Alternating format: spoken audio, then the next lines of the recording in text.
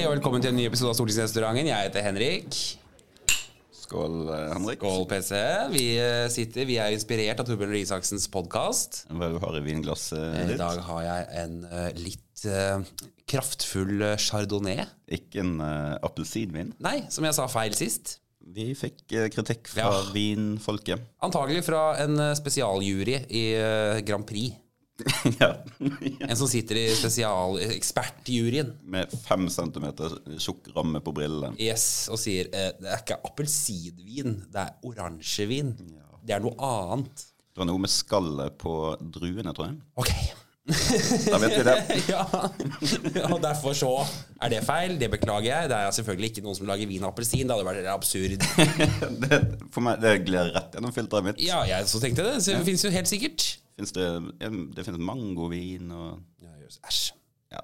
Nei, jeg vet ikke. Men vi skålte altså i kaffe, bare så det er sagt. Vi er ikke helt privat sektor Schibsted, så vi drikker ikke på jobb. Vi drikker kaffe på jobb. Ja. Også fordi vi har en travel dag begge to. Vi har en travel dag, men vi har en historisk dag. Egentlig burde det jo vært litt... Burde nesten hatt et glass champagne. Ja. Eller ukrainsk oransjevin, kanskje? Ja, vin fra Krim. Jeg vet ikke om det finnes en gang, men det høres ut som noe man... Det er ikke utenkelig. Nei, nå må vi sjekke. Ja. Men det var jo historisk. Vi har hatt Zelensky på besøk. Ja, digitalt. Riktig nok. Ja. Eller You're almost in Norway, som Støre sa. You're almost in Oslo. You're almost in Oslo. Ja. Vel, ja. Nei, men det var fint. En staselig anledning hvor alle satt det sto på rad rekke i lagtingssalen. Og har blitt enige om Ukraina-pakken. Det som Støre selv kaller for Nansen-pakken. Ja. Kall det hva du vil, men det er i hvert fall en pakke. Jeg tror ikke Zelensky bryr seg veldig. Nei, og det gjør vel ikke vi andre heller, for å være helt ærlig. What account can you transfer to? And when? Men altså, 75 milliarder over 5 år.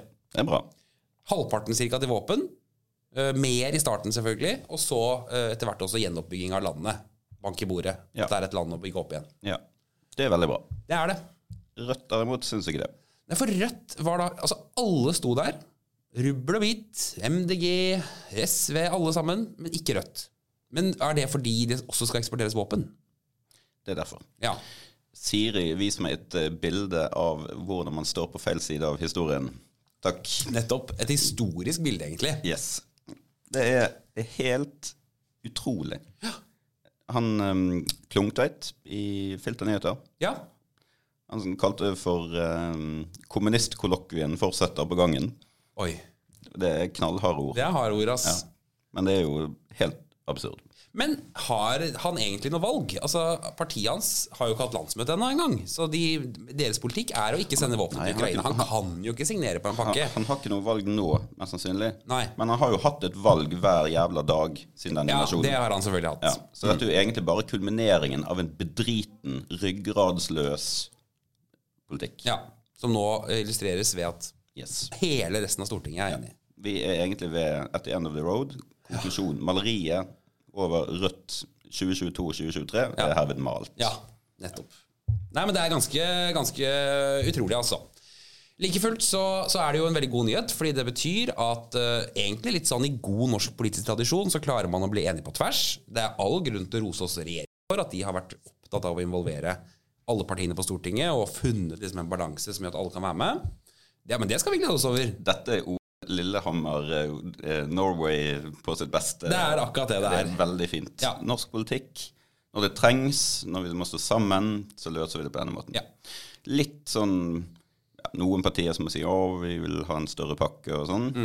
Men der skal vi løfte litt på det berømmelige skjørtet igjen. Ja, kan vi godt gjøre. Og ta lytterne med inn i kulissene.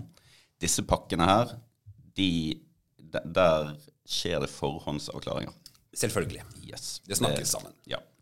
Så det er ikke helt utenkelig, uten at vi kan røpe detaljer og sånn, at statsministeren tar en telefon til partilederne eller parlamentarisk leder i største partiene på Stortinget for å sjekke hvordan holdningen og innstillingen og stemningen er. Ja. Man ser seg for før man går over veien. Ja. Hva er handlingsrommet vårt her, på en måte? Ja. Og så er det en positiv tilbakemelding fra alle, og så sier man at ok, dette størrelsesorden i beløp og sånn, det er greit, og så blir det litt sånn nitty-gritty på innretning og hvor mye skal gå til ulike deler og sånn. Så når det kommer litt sånne gretne kommentarer fra det, og hva er vitsen med Høyre hvis ikke man kan kreve en enda større pakke og sånn, det kan være at Høyre har vært med å utforme både innretning og omfang. Selvfølgelig. Og da er det ganske dust hvis man går ut etterkant og sier nei, vi vil ha mye mer. Nei, og historien her er jo at da Støre lanserte at de ville ha en sånn pakke, så var jo Høyre veldig raskt på og sa at vi vil involveres fra starten av.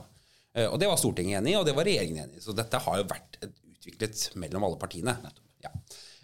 Hvor lang tid tror du det tar før du blir møtt i debatt med hvorfor kan vi ikke få penger til dette når vi kan gi 75 milliarder over statsbudsjettet til Ukraina?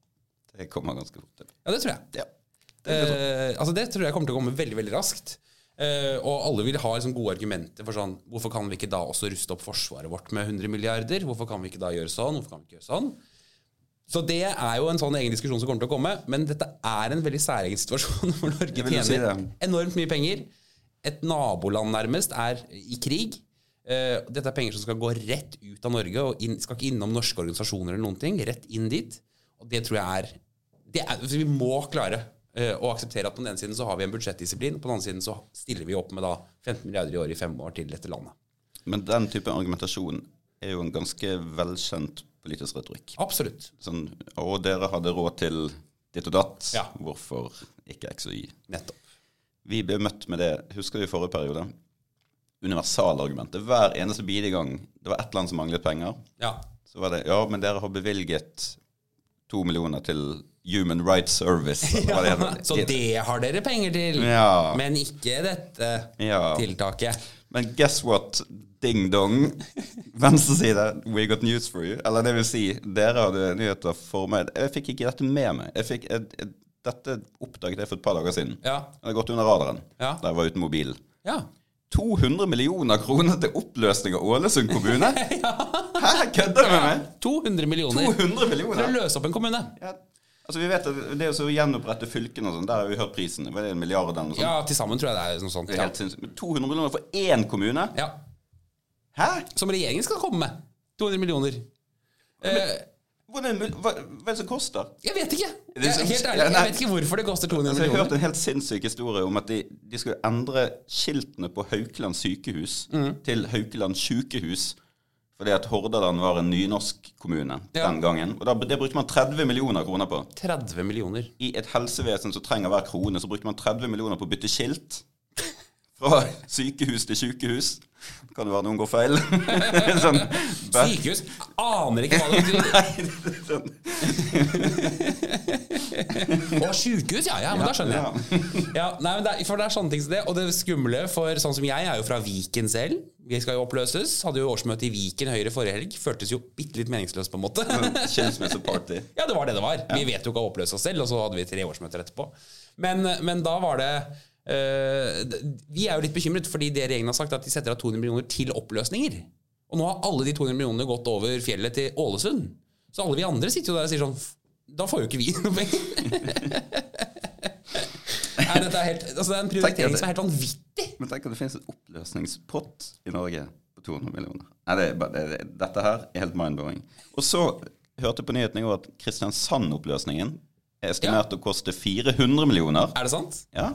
Ja, og den skal jo også, der skal det jo være folkeavstemning og litt av hvert. Nå sa Kristiansand bystyre nei til det i går, men Sigbjørn Gjelsvik vil jo ha folkeavstemning. Men han vil bare ha de 2 andre kommunene. Jeg vil ikke spørre det. Han vil ikke spørre den største kommunen.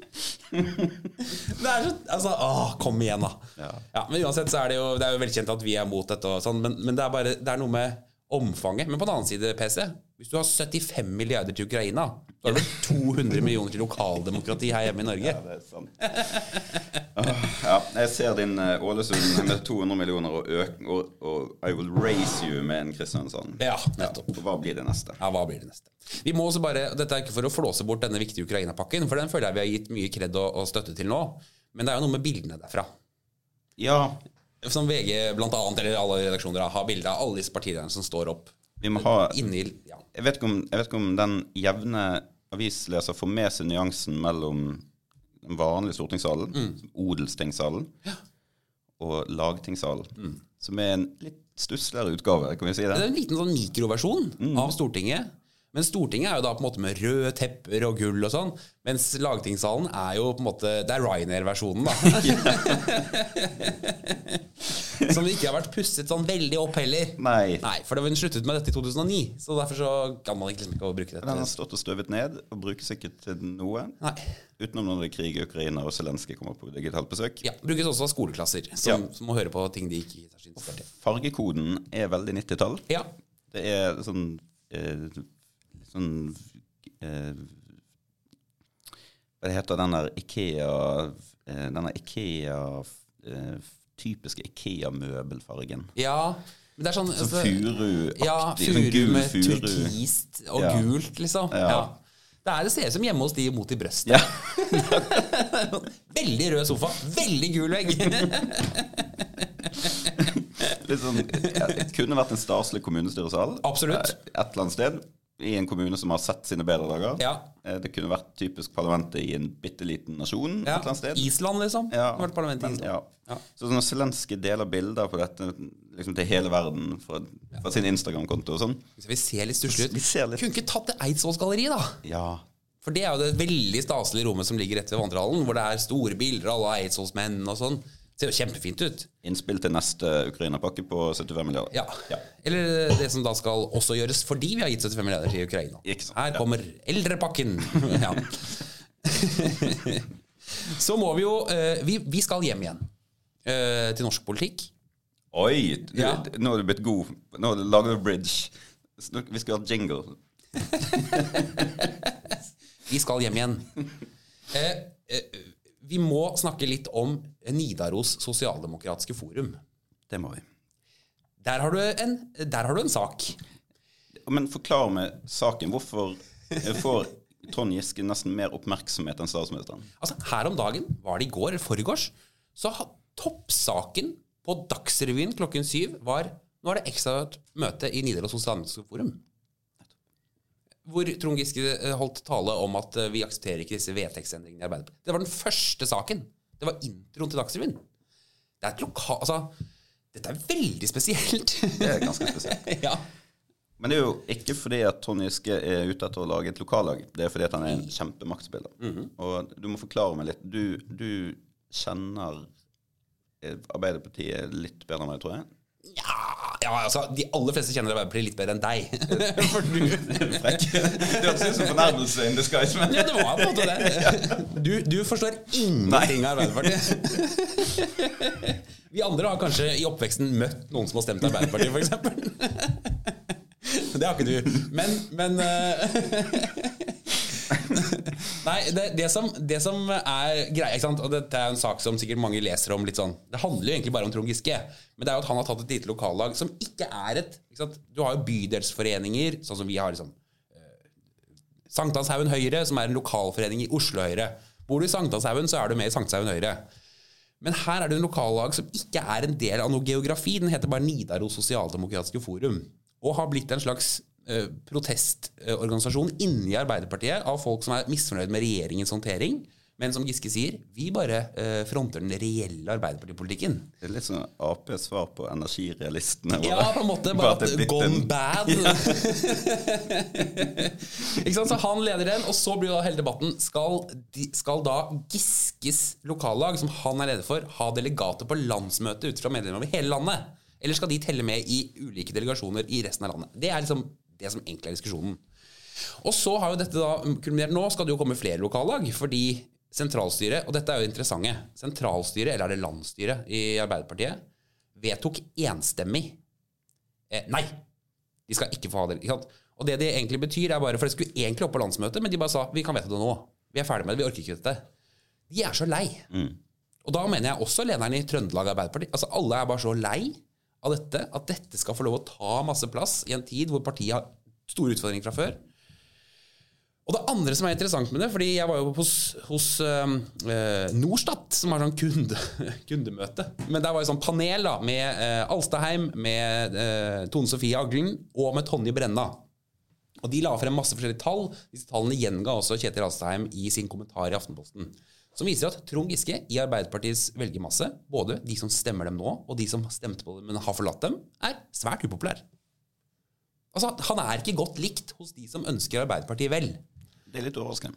Ja, det litt overraskende, fordi dette tyder jo på at partiet bør egentlig rette opp ryggen litt, ikke sant? Og si sånn, så senke skuldrene og rette opp ryggen på en gang. Si sånn, stå på, du gjør en kjempejobb, sånn det, ferdig med det. Men de blir så stresset av dette, at de begynner å lage vedtekter og stille i debatter og sånn, og så blir det bare rot. Men hva det de frykter? De frykter de frykter vel at dette skal bli nettopp en stat i staten på en måte. At det blir et så stort lokallag med så stor representasjon at de kan hele tiden utfordre partiledelsen litt, ikke sant? Og det ikke noe farlig å utfordre partiledelsen, men inntrykket kanskje at siden Giske ledere at de utfordrer partiledelsen for å utfordre partiledelsen. Ikke fordi de har et annet politisk syn eller noe sånt, men for å gjøre det. Og så tror jeg det en følelse av at, ikke sant, vi har jo også hatt lokallag da vi satt i regjering, som jeg fikk faktisk høre en historie om det på Vestlandet da jeg var der, som har foreslått noe annet enn det partiet kanskje tjent med. Men da har de jo blitt tatt tak i på den måten at man for eksempel har hatt møter om det, og snakket om det med partiledelsen, og funnet ut hvordan man skal løse det. Inntrykket her vel at Jonas Gahr Støre kan liksom ikke innkalle Trond Giske og si, nå synes jeg vi kan gjøre det sånn, for det beste for partiet, nå det valgkamp og sånn. Jeg tror ikke det mulig. Nei. Nei. Vi har jo fått leserens spill om akkurat dette faktisk. For det en som spør, tror dere at Trond Giske lager sitt eget parti på et tidspunkt? Og det jo en spennende sånn, spådom for fremtiden. Partiet Nidaros. Nye Arbeiderpartiet. Det nye Arbeiderpartiet. The real Arbeiderpartiet. Hva tror du? Jeg kunne tippet på den. Ja. Jeg kunne satt penger på den. Ja. Ikke fordi at jeg tror det sannsynlig, men jeg tror det hadde gitt en ikke helt ufin gevinst hvis det hadde gått inn. Ja, kanskje. Jeg tror ikke han har lyst til det, men det kan hende at han blir presset til det på en måte. Altså hvis han ikke vinner frem da, og blir nedstemt overalt og sånn som det ser ut nå, så kan det hende at han i raseri lager sitt eget parti.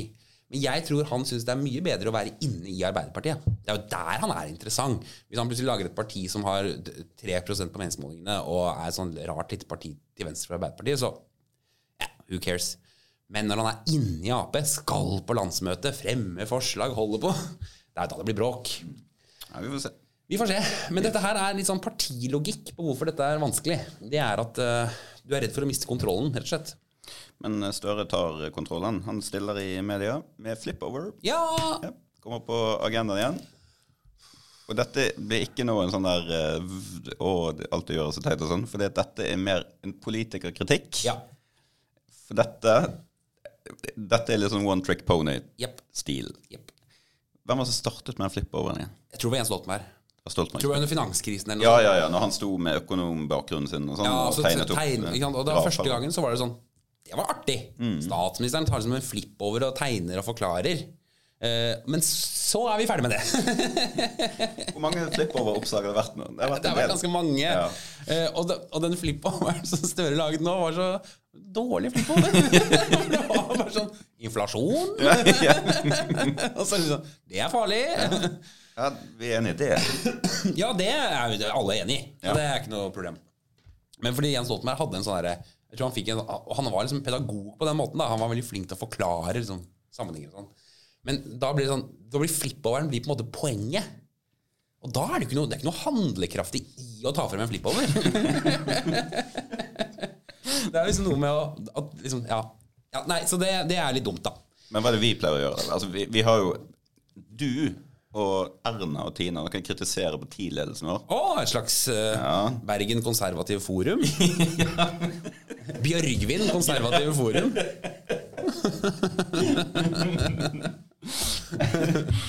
Dere går ut på restaurant eller bar hele tiden. En gang kjørte vi også karusell. Ja, sant. Bare alle lytter jo. Søk på Asheim, Bru og Solberg, og så trykk på bilder på Google. Algoritmen kommer til å gå helt bananas. For jeg kommer bare til å få opp masse brune barer over hele Oslo. Alltid med en øl. Ikke appelsinvin. Og så spiller vi biljard, eller så spiller vi gjør sånn folkelige ting. Det var jo en gang jeg gikk på bar med dere. Gjorde du? Med deg og Tina oppe i Trondheim. Ja. Vi skulle liksom bli tatt bilde av det som VG. Stemmer i valgkampen! Så kuttet VG meg ut av bildet. Jeg vet det! Så er det bare dere to. Jeg lurer på en bakhodet mitt. Det var faktisk veldig gøy. Fordi det var vel til og med på Egon i Trondheim. Valgkampen 2021, folkelig bilde.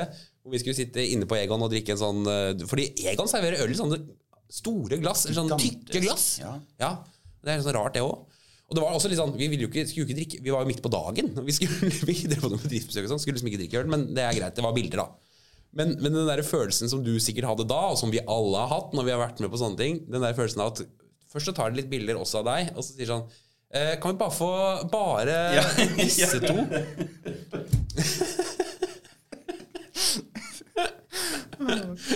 Klovnmusikk, spill.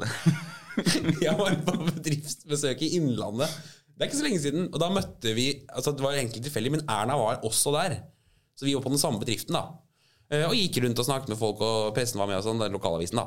Og så på slutten så intervjuer hun Erna, og så sier hun sånn, yes, nei, men da tror jeg har det. Og så står du der sånn, ja, nei, men fint, hvis ikke det er noe annet, så har vi det. Men dette var husker du første periode på Stortinget, når man var kalt ut til å være med en eller annen statsråd, da vi var backbencher, vi var liksom sånne der unge backbencher, og så var det sånn statsråd som skulle besøke et eller annet i kommunen din. Bøttetjeneste. Ja, fy fader, det er bøttetjeneste. Og så er det sånn, det må være en fra hvert parti eller noe sånt.